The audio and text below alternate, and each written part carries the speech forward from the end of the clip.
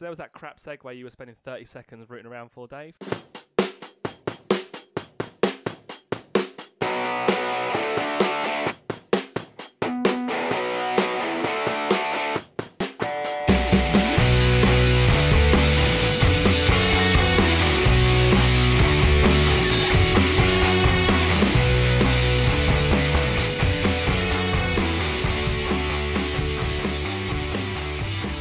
Hello and welcome to episode 18 of the Floorhammer podcast, the light take on the grim dark. I am David Pettit, and as always I'm joined by the man who always expects the Holy Inquisition. It's Rich O'Keefe. Hey Rich. Hey Dave, that was very creative, that one. Yeah, it's almost work. like you came up with that one.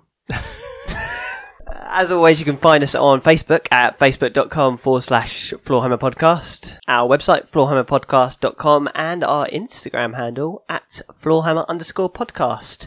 So, Rich, what we got coming up today? Right, yeah, we'll start with a bit of hobby progress and slight foreshadowing rolling out of excuses on my behalf. And we'll move on to GW releases because, oh my word, they dropped a crap ton of stuff at the Vigilus weekend. Yeah, where did that come from? There was like no publicity whatsoever, and then suddenly, bam, Space Marines Gene to the Cults. Straight out of the warp, mate. Spoiler alert.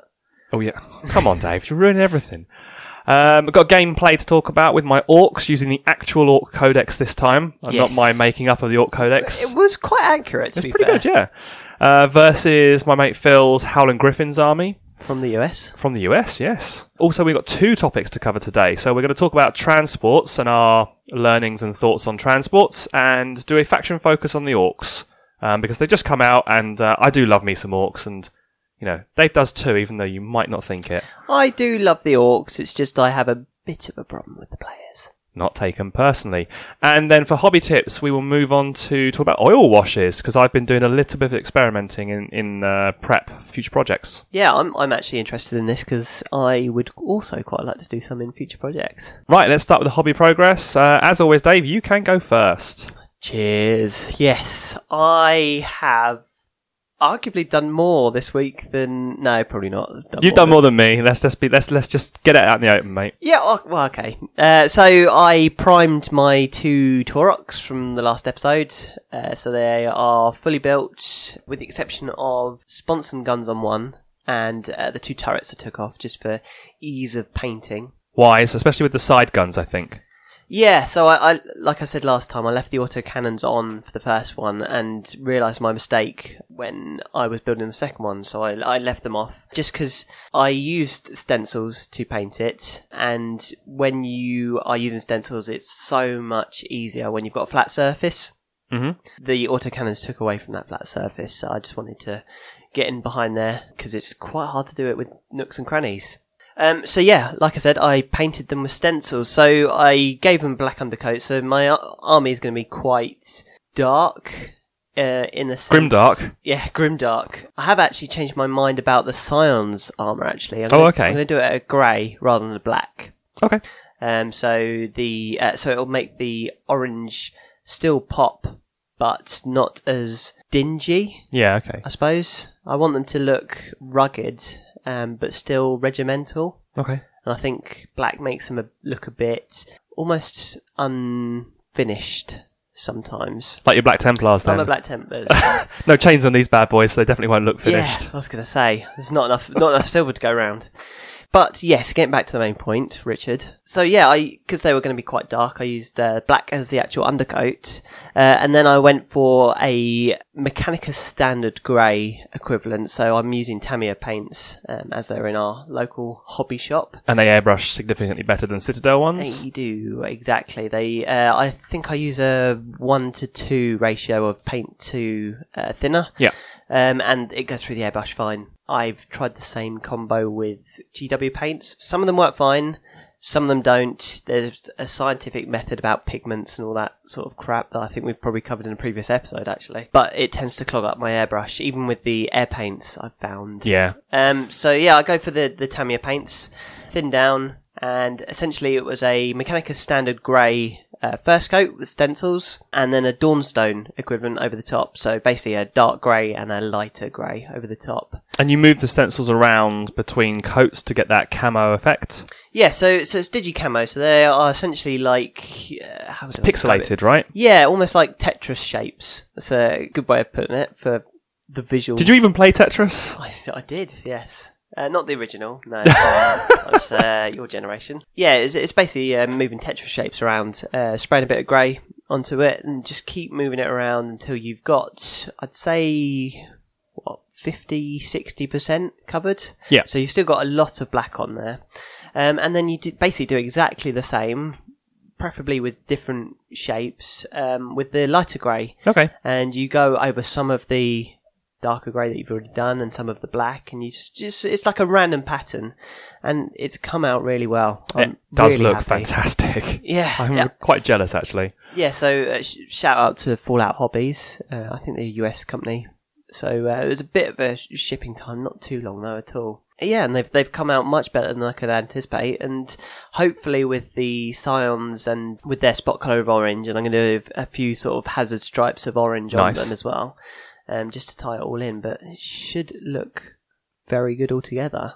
So you got quite a lot of mileage out of these stencils, right? Because you've used one stencil on 2 vehicles. Yeah, so you get 2 in a pack. Yeah. I've used the one, so they're self-adhesive, so there's not saying you can't use them ever again, but the stickiness is almost gone on the first stencil, so I think I could get another one. I could get another Torox size miniature out of the way. A lot of the stickiness was eroded away by my fingers whilst trying to get it into nooks and crannies. Okay. I reckon if you've got more of a... It's not saying that Scions aren't Imperial vehicles, but if you're using an Imperial box... So a Rhino, basically. A Rhino or a Land Raider or something like that, they'd go a lot further. Okay. Or big panels like on an Imperial Knight or something, where you can actually sort of stick the stencil to it. I think they go a lot further. But, I mean, even with my sticky hands and moving them around constantly and... I'm sorry, what? We're still talking about modelling, right? Yeah. Okay, cool. No, even with my hands touching... Oh, God. Clean it up, Dave. Clean it up. So, yeah, moving on. Your go. No, I'm kidding.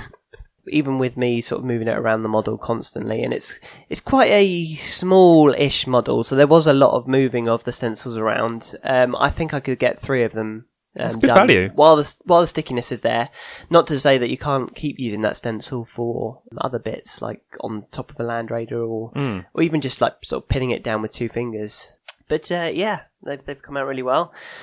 I am still undecided on the bases I'm going to use for the Scions, though. I'm undecided because some painters on Facebook, namely I've noticed it's Dave Paints, so he shares a lot of stuff, and what he uses is he uses dark bases even when he's got dark models, and somehow it works, and I can't work it out, but I thought about using sort of roadway sort of resin bases for the Scions, like they're moving through, like an armoured column moving through a city. They've got grey digital camo, so an urban environment will work well with that on the basing. Exactly, but I don't want their urban camo to work too well, so that... But they won't actually disappear into the tiles, though. That's not how it works. But what I meant was, I didn't want them to sort of blend into the bases too much.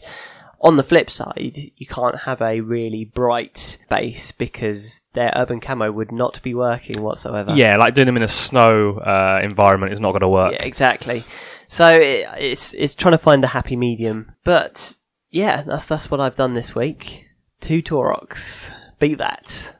I don't think I can. So, rolling out the excuses, round 2.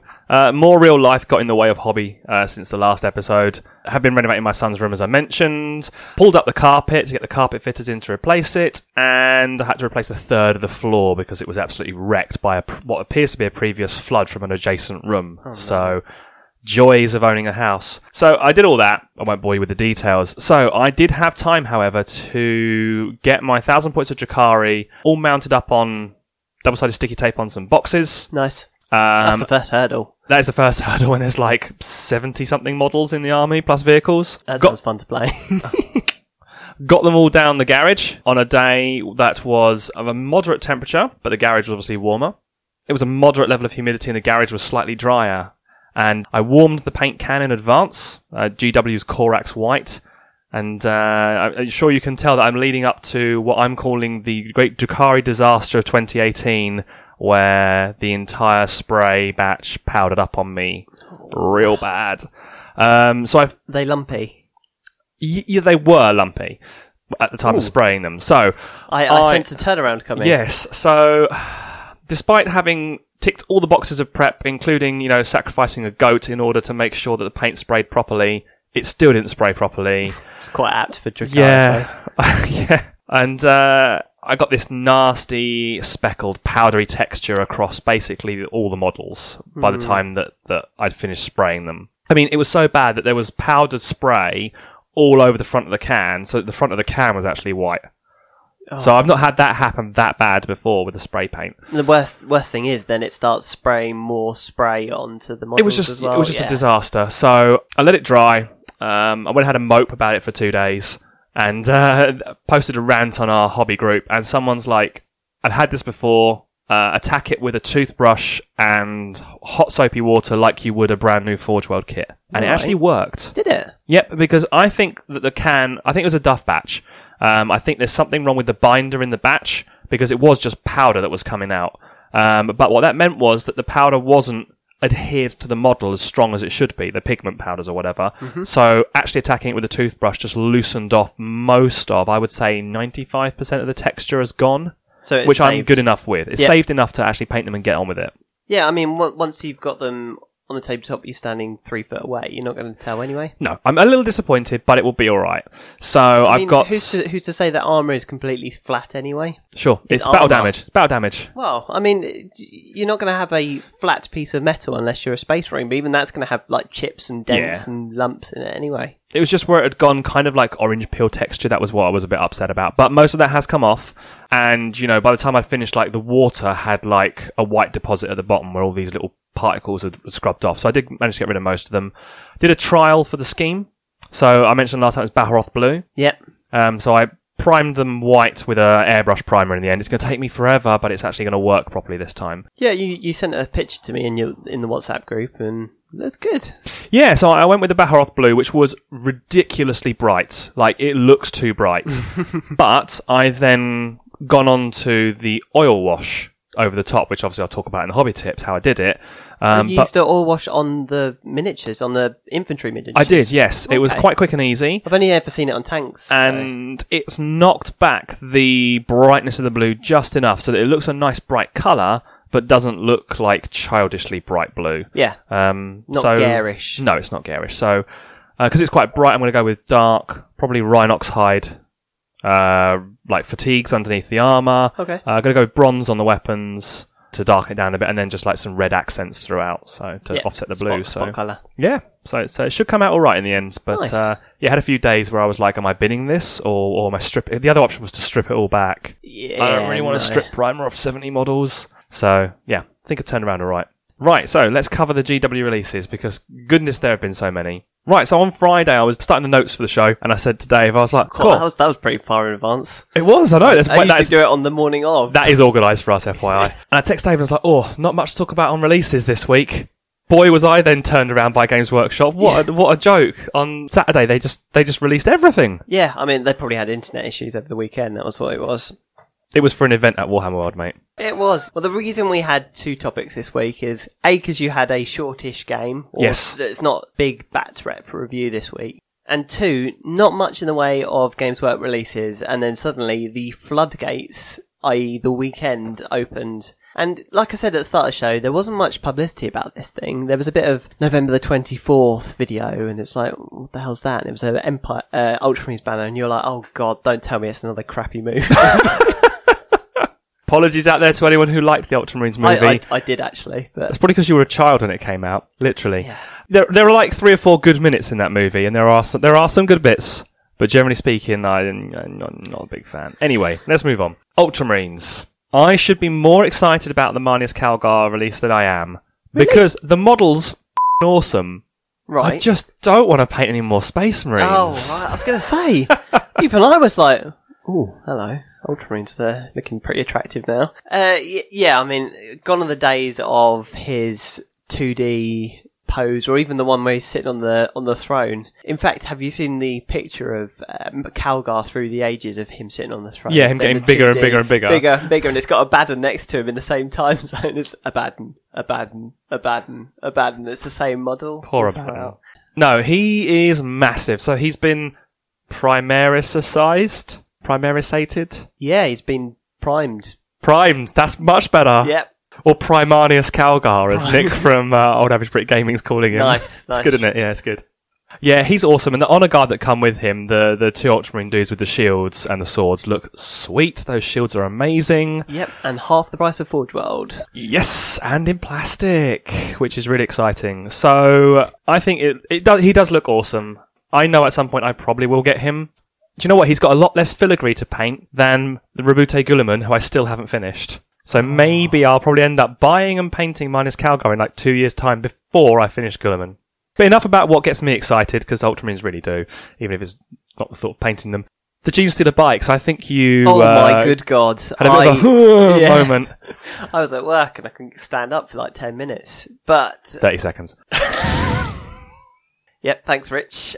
No, these Genestealer cult bikers just look incredible. I mean, they're on freaking dirt bikes. A simple head swap and they instantly become, rest in peace, Rough Riders from the Imperial Guard. So, oh yeah, and there's a guy on a quad bike as well, like an ATV with like a rocket launcher on the back of it as well. More importantly, he's hurling a couple of sticks of dynamite taped together. Yeah. Because it's the 41st millennium and the Imperial Man still uses dynamite. Driving forward while throwing dynamite forward. Bit of an issue there. Yep, and also the other, with more Genestealer cults releases, one, they said the Codex is coming next. They actually said that. Did they? Yeah, it's in one of the articles. No, it says your Codex is next. Oh, okay. Which is good. Got confused. I mean, there's very little else they could do in between now and then anyway. What else have they got? Like the Agents of the Imperium or whatever that people are like. That's going to be the next Orc Codex, mate. You wait and see. Oh, yeah. And the bit I really love is it came out as a rumour engine, like literally last week, and then got released this week. Yeah. Is the planning. The guy, the tactics guy. Yeah, he's calling on the phone because you love 40k guys on phones. Yeah. And the tactical display that he's kind of leaning over was what was spoiled on the rumour engine. And within like 2 minutes, someone's like tactical display and then Google Maps image of Warhammer World. Yeah, it's awesome. To show that they actually modelled it on the tactical display. Yeah, it's a top-down Google Maps view of Warhammer HQ in Nottingham, England. It's so cool. It's so cool. Complete with the one of the tanks on the display is actually where the tank is outside. It is, Warhammer yeah. World. Although it does bring up the question, where is 40k set in our galaxy? Because Terra is supposed to be Terra. No, but Nottingham, they're planning, like, Terra. I don't think, there's no Genestealer cults on Terra. Pretty sure the Emperor's sorted that out, even if he is sitting in a throne in a box. I don't know, I've seen some foreheads in my time. And two, if he's going to preserve it anywhere, I don't think it's going to be Nottingham. But anyway. Yeah, sorry to all the people from Nottingham. Sorry if you're from Nottingham. Yeah, where we live is not much better, so I won't start throwing around insults. I think it's just cool that they put themselves in a model. Yeah. It's just brilliant. And on top of that, there was a new Warlord Titan revealed at the Vigilus event as well, with a massive cannon on his back. That model is fantastic. And do you know what the highlight for me is? It's 38,000 years in the future, or whatever. They've got all this impressive interior technology. The pilot of the Warlord is actually hardwired into the system in order to allow him to control it at a level that you can't even imagine. It's so complicated with the Mind Impulse unit. And there's a dude on top of the Titan with a telescope working out how far away the enemy is in order to shell them. It's just the most imperial thing ever. Yeah. Can't hear a thing. No. He's like 3 feet away from this cannon that's the size of a small tank. The cannon itself, like, he's going to get obliterated the second it fires from concussion. Oh, I'm sure they got like 68 other guys just in the line waiting. It's just brilliant. Like the guy, the Princeps piloting the actual Warlord has all the data fed directly into his brain. But don't worry, this guy's out there shouting grid coordinates down a telephone. Dave knows 200 metres away. Oh dear. But it reminds me of the Thanatar, the Mechanicus 30k. Well, they're both siege vehicles, I suppose. Yeah. So it's the Thanatar Siege Automata. Not that I have one and not painted, but... Don't tell the wife. Don't tell the wife. But yeah, it looks freaking cool. And you could just imagine this thing walking down and obliterating a small city on its own. From, like, the other side of the planet when no one even knows what's going on. It's great. As long as Dave can see it with his telescope, Yeah. it'll be fine. And last but not least, the standard Christmas bundles have been released. I mean, we love our Start Collecting box sets, and we may have mentioned them one or two times, but if you want a Start Collecting box set on steroids, those Christmas bundles, I mean, we don't know the price yet, but they have some ridiculous amount of stuff in some of those boxes. Yeah, I mean, what were they last year? 100, 120? I think something like that, yeah. But it's essentially the size of 2.5 Start Collecting boxes, most of them, aren't they? Well, the Eldar one comes with a Wraith Knight, Oh, wow. plus a bunch of Eldar stuff. The Wraith Knight, as in more than a Start Collecting box on its own. Yeah, it's funny because like all the other artwork is like the Space Marine one shows them like taking up the whole of the front box, but the Eldar one is like this Wraith Knight in the middle and then these tiny little Eldar standing next to it. It looks funny. No, they look like they're going to be fantastic value. Most of it's stuff you want. Yeah, I am a bit... I'm not going to say upset or annoyed, but I'm upset and annoyed that 2 of the box sets are Primaris. People like Space Marines, Dave. Yeah, but 2 separate Primaris. I always knew that in a Christmas bundle there was going to be Primaris because they are the cover boys. Everyone loves them. Everyone collects them. But 2 separate ones where the second one is pretty much the same as the first, but with a Dreadnought instead of a Repulsor. Yeah, they're not so great. That is a bit of a downside. I mean, it comes with this. I think they come with the sculpted. So they're Imperial Fist. They come with the sculpted Imperial Fist shoulder pads. Yeah, which is cool and all, but they could be Crimson Fists as well. They could be Crimson Fists, but I mean, come on, guys. Yeah, I know, right? The one that I've got my eye on, maybe looking at picking up, is the Mechanicus one. Okay, because to go with the knight or yeah, because you get a Start Collecting box set essentially, and then you get the Rust Stalkers. Yes, the Dune Callers. No, the Dune Callers the tank. The Rust Stalkers are the guys on the long spindly legs. They're Terminator equivalent. Oh, yes. The infiltrators and stuff. Yes, that's the one. And you get the Castellan robots, and you get a different HQ. So it looks like you get a lot of stuff in that box. You practically get an army. Yeah, so it looks great. So that's on the watch list. Mm. But yeah, as with the Start Collecting box sets, cracking value and all good stuff that you want. Right, enough complaining about Space Marines. Let's talk about a game where the other player complained about Space Marines. Well, how's that for a crap segue that you spent 30 seconds rooting around for, Dave? Admirable. That's the word. I'd give it admirable. Many thanks. No worries. So, yes, as mentioned, I played my friend Phil and his Howling Griffins. He's over from the US for a couple of weeks, so we haven't played a game for about 7 or 8 years. Oh, wow. So we thought we'd better get one in while he's here. Usually, every time he's over, it's drinking or Hammer World or bowling. Yeah, there's got to be some form of chicken involved, so it's either bowling or Nando's. Or Barcelos. Oh, Barcelos chicken. Sorry for people who are not in the UK, but Barcelos chicken is just winning. So Phil used to kindly host all the old Apocalypse games that we used to play back in the day. He has a couple of armies, but he has lavish love on all of his armies. They are 1, massive collections, and 2, involve colour schemes that drive him slightly crazy when he paints them. So, of course he's doing Howling Griffins, because who doesn't want to paint red and yellow quartered Space Marines? As everyone in the room raises their hand. Yeah. He's got an awesome army. Like, he was explaining that his Assault Marines have like 11 transfers on every model. He's gone like ham on the transfers. And they look really cool. So it was really nice to play a nicely painted army with my half-painted Orc army. It was only a subtle dig at you then, Dave. Only a subtle dig. Hoping it's going to go under the radar. So, deployment-wise, we decided to rely on our what's becoming our firm favourite, the open war deck. Yep. For the deployment maps, because you just get so much choice. Yep, mixes it up. Yeah, so we ended up with the one that's one player gets the V-shaped deployment, where their deployment goes from their back table quarters to the middle of the board. Okay, yeah. And the other player gets the 2 back corners of their own board. So it runs from the middle of their backboard to the centre of the side. So you get this V and 2 triangles shape. Yep. Probably doesn't translate very well verbally, but... no, I know what you were talking about. Well, good. That helps hopefully everybody else. The listeners will. We decided to play Maelstrom, just because it is quick and easy to pick up a game of Maelstrom, just dish out the cards and off you go. Mm-hmm. The Griffins were used in the Dark Angels Codex. Okay. Because Phil prefers it to the Space Marine Codex. Yeah, I mean, what are they a descendant of? What chapter? Actually, the Ultramarines. Ultramarine stuff. Okay. So, but he just thinks it's a better fit. Yeah. So he has like Deathwing in his army to represent the Terminators. So they were deployed in Deep Strike. Yep. And the rest of his army deployed on the tabletop. So the scouts, he's got a couple of units of scouts with sniper rifles. They took the high ground, so they got good visibility. Love the scouts. You love some scouts with sniper rifles. And he had a mechanized force on the ground that took to the streets. Ooh. The orcs filled the gantries of the Sector and Mechanicus terrain pieces that I've got. Okay, with all their heavy weapons, so the looters were up there. Silos and stuff, yeah. That's right, yeah.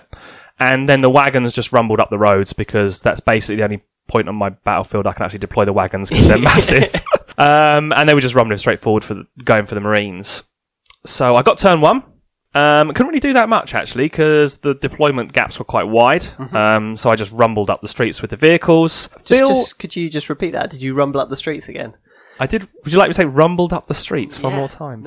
And I then proceeded to do what every gamer is always proud of and panic shoot at something that looks scary. So Phil has a quad las cannon dreadnought.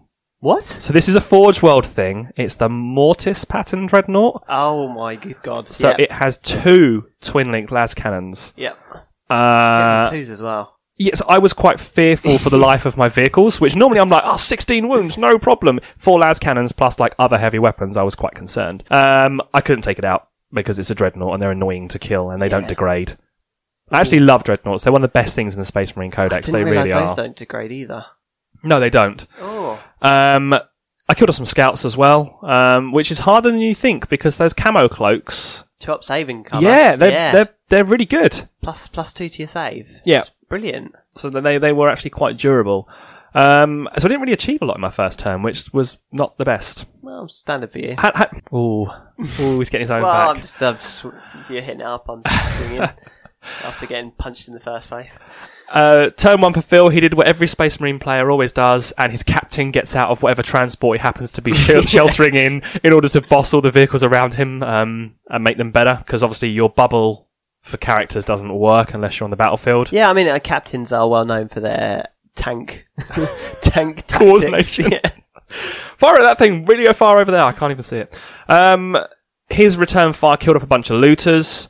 And nearly trashed one of the battle wagons straight up. Ooh. Like, that Mortis Dreadnought pumps out a lot of damage, Go as I feared that it would. And Phil took the las cannon plasma gun. Las cannon twin plasma gun turret on his Razorback. Oh, nice. The Dark Angel specific. Yes. Nice. And you know what? That thing chucks out a lot of shooting. Obviously, you've got the las cannon, which can strip away large amounts of hull points. Yeah. You get in short range, and that plasma is double tapping for 4 shots. Because it's a twin plasma gun. Yeah. Overcharged. It's quite unpleasant.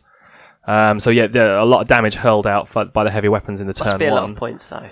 Yeah, I don't know how many points it is. I mean, a las cannon's 25 points plus a plasma gun's 13, so a twin will be 20 something. So you're looking at 50 points for a turret. Yes. That's quite a lot. On top of the 50-point model or whatever it is. And the rest for a transport, mate. Razorback. It's a lot of points, but, it did churn out a lot of fire. So my turn 2 rolls round. I did what every Orc player always does and rolls the transport vehicle with the knobs and war boss in it straight up the middle of the board. Yep, standard. The others were kind of languishing at this point because that firepower had knocked down their movement characteristic. Oh, yeah. Like a brick. Now, Orc vehicles are awesome because their ballistic skill doesn't drop. So, yeah, they start with a crappy ballistic skill of 5. So. I know, right? But you start with that crappy ballistic skill of 5, but doesn't get any worse. They start on everyone else's degraded profile. Yeah. But thankfully they don't get worse. So I couldn't move them much, but they could still pump out a hell of a lot of shots. Yeah. The flash kits absolutely wrecked some scouts. Those flash kits are so good now. Yeah, they really are. I underestimated how good it is to have an Orc that hits on a 4-up. Yeah. I mean, well, you've never played Gretchen, have you? I have some grots painted. Yeah. The unit of 10. Yeah, it's just chaff. I need some more chaff, actually, when I redo my army those list. flash kits, what are they now? Strength 6, 2 damage. Yeah. That's the big one. The damage 2 is massive. Yeah. Side note, I also got in a game against Tim, his Drukhari, and I did infinitely more damage to his flipping raiders and vehicles with my Orc army than my Ultramarines because everything's damage 2. Yeah. I mean, having those damage 2 on the flash kits is phenomenal. A lot of it's high strength as well, actually. Yeah, I mean, the strength 6 and 7 on different things, like the looters have basically auto cannons. Yeah, I mean, they're quite effective when they open fire. But then Phil got his turn 2, which meant the arrival of the Deathwing, which yes, in points terms is about half his army. They are a lot of points still. They are. They deployed via Deep Strike, as they always do. Mm-hmm. And in the movement phase, they killed all of my looters. Eh? Is there some sort of rule I'm missing? There is a Deathwing stratagem. So obviously a lot of the clans, regiments, chapters, etc., they have a stratagem that's based around their chapter or whatever, their trait. Yep. Because the Dark Angels Codex is one army, what you find is like the Raven Wing have their own stratagem, the Deathwing have their own stratagem, and the Deathwing one lets them shoot in the movement phase after you deploy them. So you deploy them at the end of your turn by Deep Strike like normal. So you essentially get two shooting phases. Yeah, I think it's two. I think it's 2 command points. Okay. But then Phil had the Warlord trait of you can get them back. Of course he did. Because everyone does, including myself. And yeah, they just turned up and killed all the looters in the movement phase because Stormbolters are amazing. Yes. Nice. That was a shock. I was not expecting that. No. With them came the Librarian. Blue in Librarians, come on. Just psychic powers in general. Says the Thousand Suns player. The Black Templars, that started to rub off that I've got training, my Imperial hat on. Fair enough. The Dark Angels powers are a funny bunch. Because they've got like a mixture of debuffing powers in there. Like they can give you -1 to hit.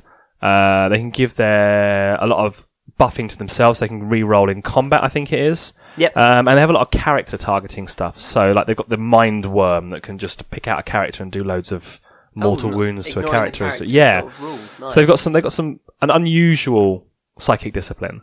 But I found them, as good as any psyker. You don't have any defense with the orcs. I don't with my lack of weird boys, so they can just throw out whatever powers they want. So they're quite good though. Mm. And having them deep strike means you can put your power where you want it, kind of like you do with your Thousand Suns. Yes, yeah. You can kind of pick the point you need it. Then the second round of long-range firepower was too much for my vehicles, and they started exploding left, right, and centre. Things started just flying off them. The Knobs wagon got completely trashed, which was unfortunate because the Deathwing was standing right next to it when it exploded. To the point where, obviously, they were within 9 inches. There was something else behind the wagon. I couldn't deploy because obviously when your vehicle blows up, you disembark. I couldn't really get away from them, so they got hosed with, again, more Stormbolter fire. Oh no. Which, Knobs have got 2 wounds each and a 4-up save, but Stormbolters chuck out 4 shots apiece. Against plus the assault cannon. 60 Stormbolt shots. Yeah, it was painful. Yeah. Then the Deathwing charged the Knobs. Oh, as if just to make it insult to injury. Yep. Yep. And basically kill them off. Nice. Yeah. Go on the Death Watch. Death Watch? Death Watch? Deathwing. Deathwing, yeah. If it was a Death Watch, I'd have bricked it long ago, mate. The frag cannons probably would have just destroyed half my army. Frag cannons. And they basically left me with the War Boss and the War Banner left. Just in that squad. Well, they're the 2 characters that the Death Watch hadn't declared a charge against. The Death Watch? Oh. No, I've done it! The Deathwing didn't charge it. I edit this section, so I'll just take that bit out. Make you look like a mug. That was all that I had left in that section of the battlefield, so it had gone quite wrong for me. At the cost of, I think, 2 Deathwing in total. No, the listeners can't see you pointing at the finger. I can't see the smugness on my face about saying something correctly. My turn 3 starts, and I thought, it's time to actually get tactical with the orcs, rather than... We mentioned it after our with orcs. After our last game, I mentioned that I basically put myself too far forward, threw myself at you, and got marmalised. Because I think that was the actual term you used as well. It was because you liked it. Yeah, I do like it. The Flash gets bailed out of their vehicle in order to move on to an objective, giving up some shooting power. God, I'm hungry. Focus, Dave. Stop thinking about food. Right. So the Flash gets bailed out and moved on to the objective. I used their wagon that had been reduced to its lowest movement profile to basically park in front of them and shield them. Nice. Yep, to keep them alive. Because Flash gets 30 points apiece, mate. They're quite expensive. Their guns are horrific. So, did they go up in price? They did go up in price, yeah. But then they got buffed to They got massively better, but they did go up in price, so which is fair. Yeah. I think I think they're worth their points. You just got to be a bit careful with them. The other wagon kind of limped round a corner to try and finish the dread off because that thing was tearing them to pieces at this stage. Oh, yeah. The War Boss after fluffing it horribly when he got charged, and, well, he heroically intervened. Heroically, in massive air quotes, violently intervened. He stumbled into combat. Yeah, he did, and tried to punch the librarian to death, but his 5-up save was immense. Ugh. However, this time he totally flipped his lid, killed the librarian and all 3 remaining Terminators. Oh man! Yeah, So you take the relic blade, don't you? the relic power claw. Yes. Yeah. So that's flat damage 3, isn't it? Yeah, it's flat damage 3 and it re-rolls to wound. Ugh. So he hits on a 2, wounds on a 2 because he strength's 12. Re-rolling ones. So he doesn't re-roll to hit, but as long as you get the hits in, you're going to kill stuff. Mm. And yeah, then from the round of good invulnerable saves came the round of bad invulnerable saves, and he just tore them all to pieces. Nice. Good to see that war boss actually doing something. It was, yeah. After other games where he's just fluffed it horribly and died. Walked into. I suppose it was a Hellbrew last time. So yeah, that was an underestimation of epic proportions. So I'd done quite a lot of damage in my turn and was feeling pretty good about things. Nice. Phil started his turn off by the captain and the captain now being joined by his squad getting out the vehicle and taking out the flash kits wagon with melters. Melter guns are not to be underestimated at short range. They really do exactly what you expect of them if they hit.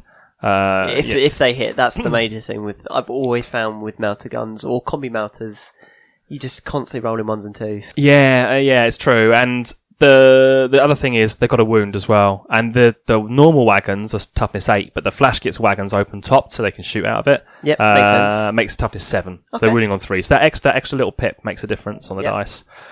The assault squad tried to take down the remaining wagon. It was funny because Phil's second ed's stubby. It's a second edition Assault Marines box set where they're all metal. Oh god! They were at this point they landed on the second level of the Sector Mechanicus terrain, and I was like, was it creaking. I was. Yeah, almost. I was very nervous about getting close to them because if they fall that far and break apart, through like the table, he'll murder. To make a hole in my floor. Yeah, I mean, they are lead, so also I don't want to get lead poisoning as well, so you've got to be careful. They landed on the top level of this Sector Mechanicus, like, gonna duff up the looters, except the Death Wing... Oh, almost. Saved it. Except the Death Wing, on their deep strike... Was that an edit? just hosed them down. So the Assault Marines are, like, standing on top of there, like, sort of twiddling their thumbs, like, what are we gonna do now? Fortunately, jetpacks let them fly straight down to the ground in the movement phase, upsetting people with those jetpack rule changes. Oh, yeah. And then charged into the back of the wagon. And it was a nice reminder of why battle wagons are absolutely awesome. Like, they shot it, they flamed it, they crack grenaded it, he then punched it with a power fist, and the wagon just was still alive. Nice. Limping, but still alive, because those 16 wounds just take so much effort to get through. Not to be underestimated. And then, the lone apothecary in Terminator armour, who'd come down with the Deathwing and was now left on his own, squared up to take on the war boss. Is that a good idea? Spoiler alert, he gets absolutely wrecked. Oh, right. He didn't charge though, he was just did some shooting and prepared for Overwatch fire. The flash kits did a pretty good job of defending their objective, which is why they got out, because defending objective for 2 points is pretty good. Yeah. You can really swing a game. They then just annihilated the remaining scouts, because they stood still this time and fired their heavy weapons and made a bit of a mess. Yeah, disgusting. Yeah. And shock horror, the war boss charged into the apothecary and basically just didn't stop moving and went straight through him. The Terminator apothecary is really disappointing. Like Phil and I were talking about it. So it gives them a feel no pain, doesn't it? Or the so you can chance back. to revive. You can either heal someone or you can on a 4-up revive a fallen. That was it. So that you get a whole Terminator back potentially. Old rules were feel no pain. Yes. Now you get wounds back, so I guess you can bring models back as well. You can bring them, which is massive for a Deathwing Terminator. To be fair, you can get a lot back definitely. The problem is he's not allowed any weapons. What? Well, he has a Stormbolter. Okay. He has no combat weapon. You thought he'd put that Narcisseum to good use. The Narcisseum is designed for cutting through Terminator armor to extract the gene seed from the Space Marine. It doesn't even have an AP value or a strength buff or anything. Like, it should do something. Just want to hurt it. Or he should be allowed to mother up. So basically, he's just a lot of points for, I hope I bring back a Terminator. Yep. Or as and they've got what I'm going to call Necron syndrome. I killed all the Terminators. So he can't bring anything back. Bring anything back. So he's just standing around like a lemon. Poor guy. No, he's dead now, so it doesn't matter. Because the war boss absolutely obliterated. So Phil took his turn 4, which we would decide would be the last turn of the game. This is just due to time. Which against turn 4, yeah, that's pretty good. Normally it's turn 3 and game's done. Space Marine's dead. This is true. The Razorback destroyed the last of the wagons because that gun on top is good if you don't kill the vehicle. The captain epically failed to try and take out the wagon with his combi melter, as you say. It didn't hit on his 2. I was going to say it's very hit and miss, but that is very cliche. It's very miss and miss. I don't like them unless I've got more than 3. Yeah. So he didn't manage it, but that I'm telling you, that Razorback's not a bad choice. He's a lot of points, but it's pretty good. And it left it to the veteran sergeant to line up his shots on the war boss. He is the last guy left from the assault marines after the vehicle blows up and kills all his buddies. Oh no! Yeah. Oh, God. Pulls out his plasma pistol. He's got the bead on the war boss. The opportunity to kill him. Phil goes anything but and stopped himself. Nice. And then he probably rolled a 1 and blew up. It's like his moment of glory. He's got an old school plasma pistol as well because it's the Second Ed box set, so it's the really old school looking one, and like clearly just malfunctioned at this point and took him too out. old. Yeah, and the war boss got away with it. However, there was not a lot left on both sides. I had the war boss and some flash kits, and he had the captain, a few dudes, and the Razorback damaged. So yeah, pretty close after all. Actually, not a lot left. And that last objective for the defend was what swung it in my favour. Nice. And what were your sort of takeaways from this? Yeah, so Phil said that he was a bit disappointed with the assault marines, and he's had that in previous games. I've had that as well. They're a bit underwhelming. They have 2 attacks each. Yeah, well, that's it. Well, they have 1 attack actually, technically, and the chainsword gives them another. Chainsword, yeah. Like they need to have 3 attacks. It's I've used them before as assault marines, and I will pay the price to upgrade them to Vanguard veterans because the assault marines are very underwhelming. Whereas the Vanguard veterans at least get extra rules, albeit they're a bit more expensive, but they get 2 attacks base. Yeah, they do as much damage in combat as Space Marines with a combat knife. Yeah. Like, it's just not right. Yes, it's not worth it. So, yeah, I'd like to see them get some sort of buff in the future. He was surprised at how much punch you get out of the wagons. He was comparing them to a Lehman Russ. He felt that they're because of their points difference, they're on par because they don't hit as well as a Lehman Russ.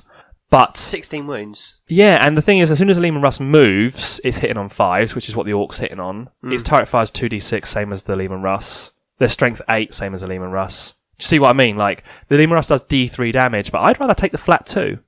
Yeah. It's the same on average, and it's reliable. It's more reliable. And yeah, he made a very valid point, and also they're cheaper and they're a transport vehicle. So, yay for wagons. My take-homes was that the flash kits, as mentioned, are expensive, but man, they pack a punch. Yeah. Like, I'm so happy to have them. Strength 6, 2 damage. Lovely. They just chuck it out. They can take on most things, like heavy infantry, like Terminators, they can have a pop because they're damaged too. Yep. Light infantry, they have enough shots, and they guarantee that they're going to get 3 each. Oh, yeah. So you get options. Vehicles, just chipping away loads of 2 damage on vehicles. Like, I'm surprised that you can do quite a lot of things with the flash kits. Looters are awesome. Honestly, those autocannon shots with the new rules, so it's reroll 1s to hit for bad moons, and the extra shots on a 6. Yeah, Daka and the bad moons ones. Yeah, well. just to churn out so many shots from the looters. Yeah. And the knobs are a bit of a glass cannon. Well, we saw that in our game. Yeah. They hit like a freight train. They smashed me, but when I hit back, half of them died. Yeah. So, swings and roundabouts. But overall, pretty happy with the army. I got to get some Gretchen in there to get the command points up. Yeah, there's so many cool stratagems. I'd recommend, what is it, the grot gun, the tractor beam. Oh, the tractor cannon, or whatever it's called. That thing's busted. Auto hitting flyers. Ugh. Yeah, but I've got to get the troops grots in there in order to have a battalion with their oversized revolvers. Yeah, they look cool. It's a shame that they're not multi-posable and they're fixed pose, but. Then if you don't have too many of them, then they all look 3 units of anyway. 10. Yeah. You basically deploy them, then clear them away. Unless you use the stratagem. Because I read the stratagems properly for the orcs. One of them is the grot shield. If your opponent's shooting comes through a unit of grots, on a 2-up, you can pass wounds onto the grots. So you basically get like the Look out, sir. bodyguard rule on a unit of grots that just happens to get in the way. It's really cool. Oh dear. Do you want to move on to the topic? Yeah, let's get rolling. Yes, transports. Love them, hate them. Everyone has them. And some of them are Oh, it's so disappointing. Like, there's such polar opposites. I can't think of an average... Someone's going to immediately correct me on this, I'm sure. I can't think of an average transport. They're either really good or just utter garbage. I'm struggling to think of one that sort of sits in the middle. Yeah, because at one end you've got the Venoms, Wave Serpents, Battle Wagons, and then at the other end you've got the Land Raider. Strap yourself in, Space Marine players. Yes. The Rhino. Oh, the drop pod is the worst of them all. Oh, God. You did put the Chimera as Please explain. Oh, the Chimera... See, I put that it's because what are you transporting in a Chimera? A guard squad. Where are they going? Are they going forward to hold something down? No, they're going forward to die. And the Chimera What's wrong with that? it's a guardsman's life, granted. Oh, I'll take this commissar hat off. Like, I think a Chimera comes in at roughly about 100 points. Okay. What does it do for 100 points? Gives the army a multi-laser. Exactly. Like, Yeah. I wish they were better. I mean, they do fire a reasonable number of shots, the Chimera, but... They're amphibious. Oh, God. Why would you trigger me on that? Like, why would you trigger me on that? So, a little backstory for everybody else who's... I would like to know who's actually used that rule. To fill everybody in as to why I'm just so upset, is I had a guard army like 10, 12 years ago, whatever it was, when I first got into hobby. Actually, it's longer than that. I loved my Chimeras in that army. I loved that they were amphibious. I waited for a board where there was a water feature on it, and then I played on the board with a lake on it, and some nut immobilised my own Chimera before I could drive through the water feature, and then they took that feature away from the vehicles. I never got to use the amphibious rule, and I went on about it like all the time. No, I knew transports was going to be upsetting topic, Dave, but like... I'll put this small violin down. Put your poking stick down, God. Oh dear. But on the flip side, you've got some amazing multi-purpose transports. You've got Raiders, Venoms, specifically from the Dark Eldar. You've got the Harlequin Starweavers. I find them really good. And the key is you use the word multi-purpose. They're not just a transport vehicle. They're a gun platform that can transport dudes. Or women.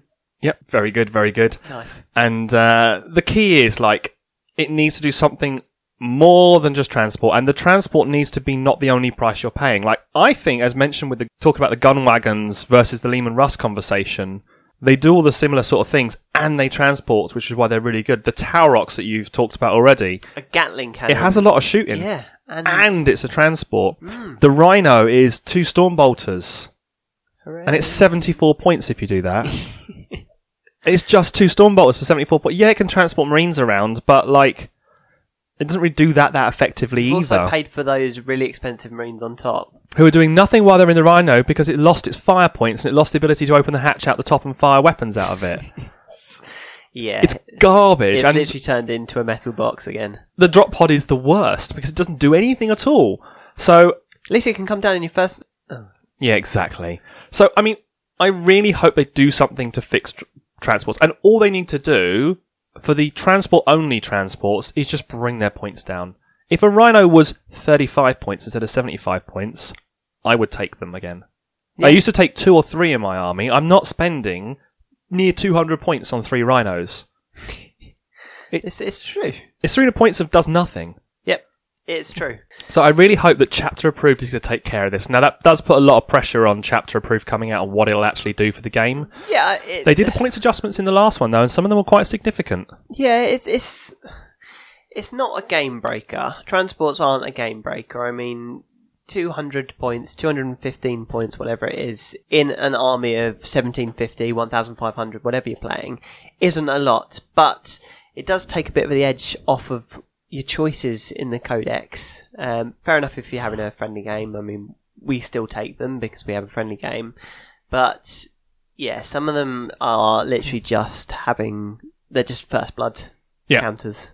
And they don't do enough. And I don't want to sound ultimately negative about transports in a whole, because even when I was... kind of are, but... Yeah, well, let's just turn that around, shall we? So, when I did use rhinos at the start of 8th, because that's what my army was from 7th, and I brought it across. Well, 6th, I didn't really play 7th. The rhinos were amazingly useful. I've had some awesome uses of them, mainly frustrating my opponent by charging their combat units with my rhinos after I've shot them with the squads that got out of them. And they were really good for that. I pinned down Wolfen, all sorts of things that couldn't quite kill the rhino in one go. But that's all it did. And people kind of adapted to vehicles charging things by just killing the vehicles really quickly. Yeah. They weren't ever allowed to be around in order to commit that charge more recently, because they're great for soaking up Overwatch.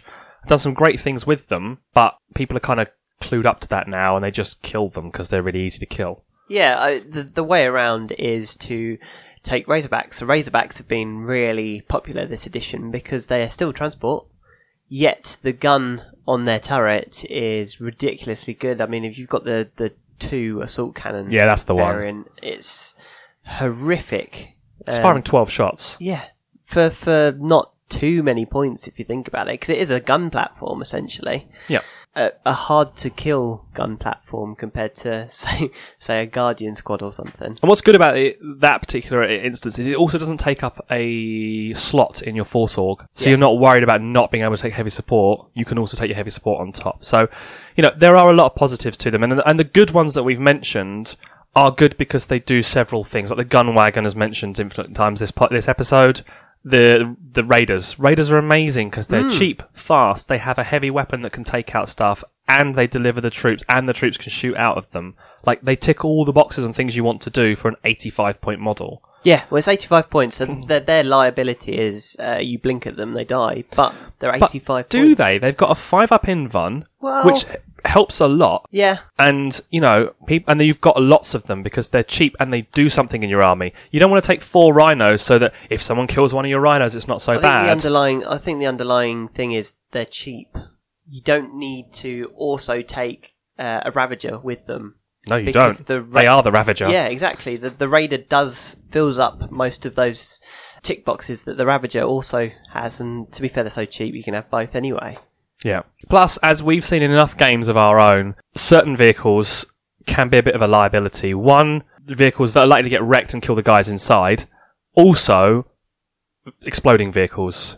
Yeah. Easy to kill transports that blow up in your own lines can cause havoc on your own battle plan. Now, that's obviously a risk you take on with a lot of vehicles, but when there's no reward, you're just taking on risk. Yeah, I mean, albeit gun wagons are very good, but we saw it in the game we played against the Thousand Suns, your Orcs. Yeah. You lost 4 flash kits to an exploding transport. Yes, it was a gun wagon. Yes, you've got lots of other things to it, but that was still a transport blowing up. That it's an inherent risk. Anything. That could have been a truck, which, again, isn't a great transport, which is why you don't see many of them. Have you read the rules for trucks? Not recently. You get a save on a 6-up. It reduces all damage taken by that shot to 1, because you blow off some irrelevant piece. Like, someone's like, oh yeah, I hit with my las cannon, you just does 1 damage. Nice, because you just blown off some irrelevant panel that no one really cares about. Okay, so they have gone some way to fix it. And they're fast, they're open-topped.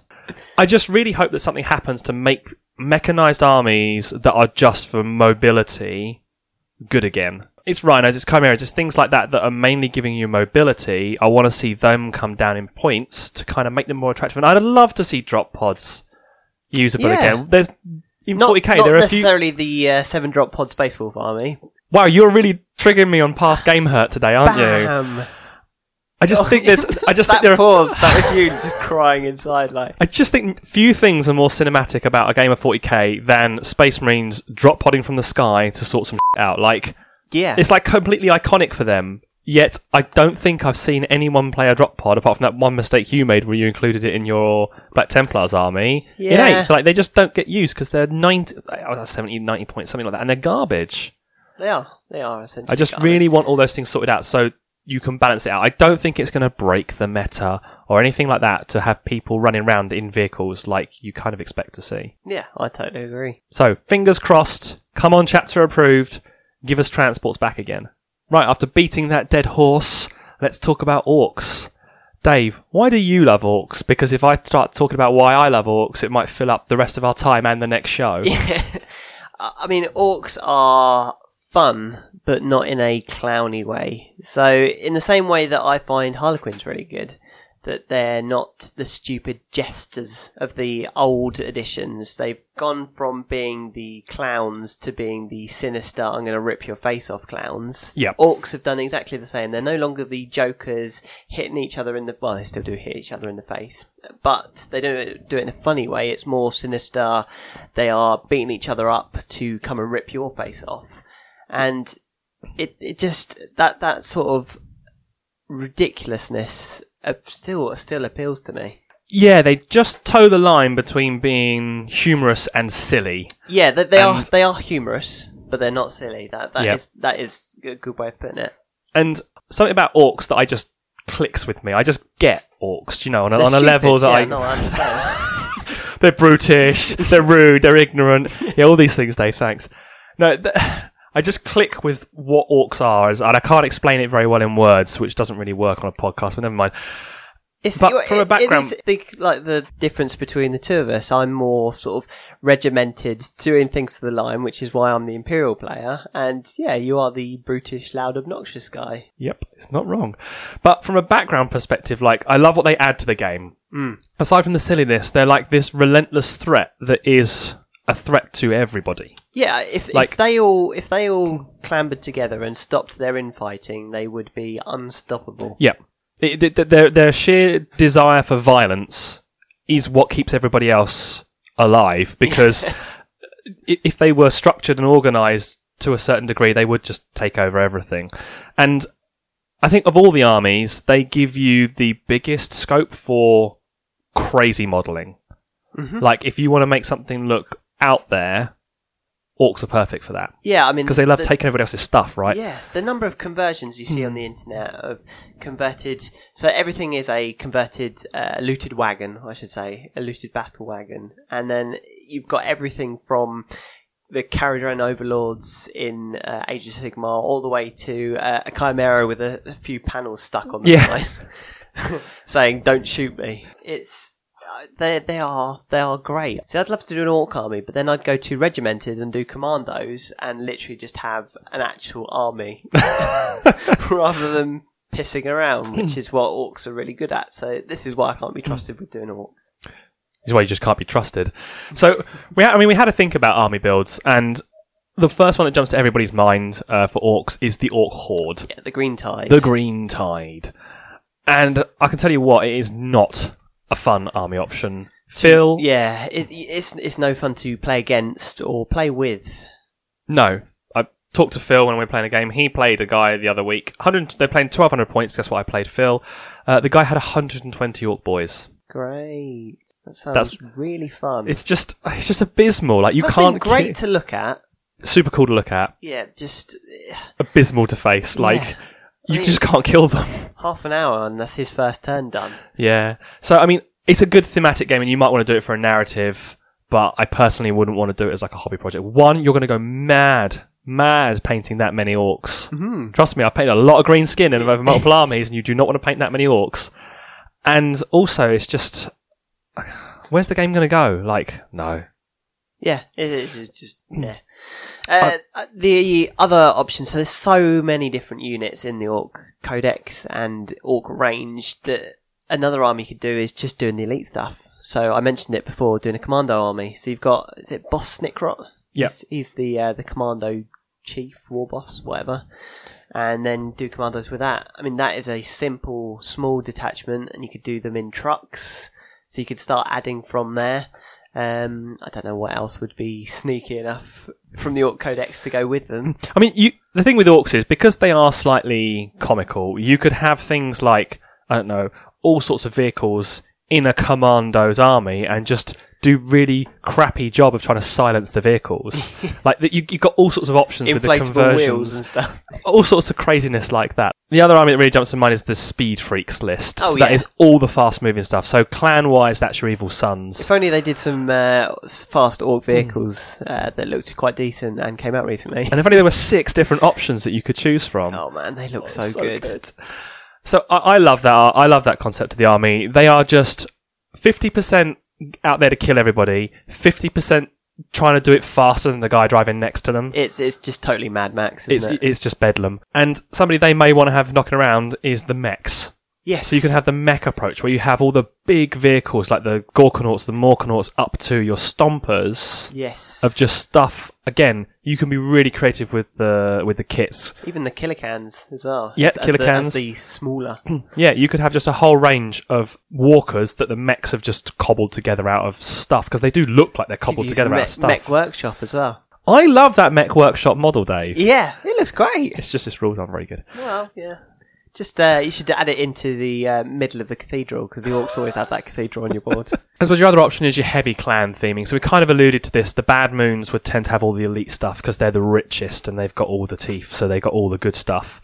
And they're good at shooting as well. They are. So you could tailor it to their rules and have, I don't know, lots of. All right, yeah. I see where this is going. Yeah. The Speed Freaks are your evil sons. So you've already alluded to Commandos. That's your Blood Axes with the tactics. So you could got the Goths in their close combat prowess. Yeah, that's about being the elite of the elite. So you're going to have all your knobs and mega knobs and stuff in there. So like the clans can really push you down a certain direction. Yeah. But not only can you sort of get heavy theming from the clans, I mean, even your missions could exhibit a lot of heavy theming. So as much as we've maligned the Green Tide, is there a better army to face for a true meat grinder mission? You want Crimson Fists or Black Templars versus Orc Tide. Isn't it still too soon for the Crimson Fists to mention the Orcs, Dave? It's too soon for Grimaldus in a cathedral to face. Oh, God. And I just think that's the ultimate, like, I mean, you'd have to kind of set up some rules so that the Orcs don't just... Rules-wise, like, don't hose their enemy off the board, because they're actually... That many boys is actually really good at shooting, because there are millions of them, and Dakka gives them like a bazillion shots. But having the meat grinder approach, where there's just this wave of orcs coming forward, and you just trying to churn your way through them, would be good as like a narrative mission. You certainly wouldn't want to face somebody doing that every other week at a gaming club or something. That's not so fun. Or like a commando raid, again using blood axes and the commandos, like you say, and play those stealth missions that the book allows you to do, and we talked about before. Implement those sort of rules with a commandos army would be pretty cool, because nothing catches people off guard like orcs thinking tactically. A clever orc is a scary orc. Indeed. And as we mentioned in previous faction focus, like, you can do a lot to set your table up to lead itself towards that army. So you mentioned the Mech Workshop. Yep. I'm in love with that model. It's just wonderful. I wish it had better rules, but it would add to your gaming table to really orcify. Oh, yeah. One of my favourite display boards or exhibits in the exhibition is the Black Orc Down. So, this is at Warhammer World, yeah? Yeah, at Warhammer World. So it's a play on Black Hawk Down, where the helicopter crashes in the middle of a shanty town, essentially. Yeah. And this is basically a Valkyrie that's gone down, a Militarum Tempestus Scion Valkyrie that's gone down, and there's all these orcs rushing, and it's in this orc shanty town, and all of the buildings look amazing. In amazing, you mean they're utterly crap, but they look just what you expect an orc. Exactly. Village, town. Yeah, I mean, it's just metal. Living area. Metal sheets all like sort of plastered up the side of a structure. And yeah, the setting of that board is great. I mean, it helps with all like the scions repelling in and stuff, and the Taurox. It looks cool, yeah. Taurox is because they have a convoy of them coming in as backup, don't they? Yeah. Oh, it looks so cool. But yeah, that goes to the orc. That was an orc terrain exhibit board, which looks great. And every time I've seen them build those type of boards, and I've seen the Mech Factory done as well, it's really easy to build out of just hobby materials. So like plastic card, like movement corrugated card, movement trays, all these things basically just cut up into random shapes and built around a structure. Once you paint it and weather it, like, it looks really orky because it's just random bits of stuff they found around, cobbled together. And it reminds me of what I termed as that apocalypse board. So Dave probably doesn't know what I'm referring to, but for me, one of the best apocalypse boards they ever did in the apocalypse rulebook was the orc one that had like the orc submersible, and it had the orc mine laying ship that was just floating around dropping off mines. But again, all these things were just they look cobbled together, but they also looked orky because they had like teeth on them and like everything together. Looks great. So also thinking of orcs, there are a couple of stories that in the Black Library and also snippets from codexes that really spring to my mind. Now I haven't read the Beast Arises? Beast Arises series. A friend of ours who's Ian, who's a massive orc fan, really you might have heard, yeah. has read them and said they were really good. So I probably would want to get into that at some point. Yeah, he said it makes orcs seem scary rather than the sort of comical appearance that they have in the tabletop game. The orcs are genuinely scary and a threat to the whole universe. Yeah, and one of my favourite snippets comes from one of the previous codexes, and it's basically an Eldar philosopher that is musing on what the orcs are, and basically credits them with being like the pinnacle of creation. They're the ultimate fighting machine, yeah. Yeah, but he just talks about their society, and basically, like, to sort of quote from it, he says their society knows no strength or angst, and is not trying to deal with societal problems that other people like Eldar and humans are trying to deal with. Their only concern is with being the best. Yep. And they don't deal with complicated questions and difficult situations that orcs just wouldn't think to even bring up. All they care about is strength. And therefore, like, they are the pinnacle of creation, which I thought was amusing for someone as arrogant as an Eldar to think that about another race is kind of concerning. And the other one is, your mention of commandos, is the commando attack on a guard outpost. It's basically written as like a regimental report of the court-martialing of a commander who basically said, like, all these orcs, like, ambushed us, they, like, came out of the drains under the base's defences and completely weren't and the Imperial Guard are just like, are you crackers? Because, like, the orcs don't fight like that. So, like, half his men had been slaughtered by this commando's ambush, and the Imperial Guard just wouldn't, the hierarchy just wouldn't believe him, and they just have him shot against the wall because he's clearly talking nonsense, because orcs don't think like that. Nice. It's really good. And I know you haven't finished reading Brotherhood of the Snake yet. Is this a spoiler alert? Small spoiler alert. La la la la la la. There's an epic battle described versus the orcs where they basically, the Iron Snakes go like full Sparta on the orcs. Nice. With like locking shields and like fighting them with like shield and spear and then repelling them. And they've got like serfs behind them that basically they throw their bolters behind themselves, behind the shield wall. The serfs reload the bolters and then give them back to the Marines for them to just hose down waves of orcs. Nice. It's really awesome. Worth a read. So, orcs are a great enemy for everyone to have in 40k from a flavour perspective. Yeah, I mean, though, orcs and Tyranids are what keeps everyone else at bay. Yeah, and I think from a flavour standpoint, they've got oodles of character and every single army opportunity you could ever want. So do you want to talk about your oil washes? Yes. Good, because I am genuinely interested in this one. Not that I'm not normally, but it's my 5-minute comfort break normally at the end of an episode.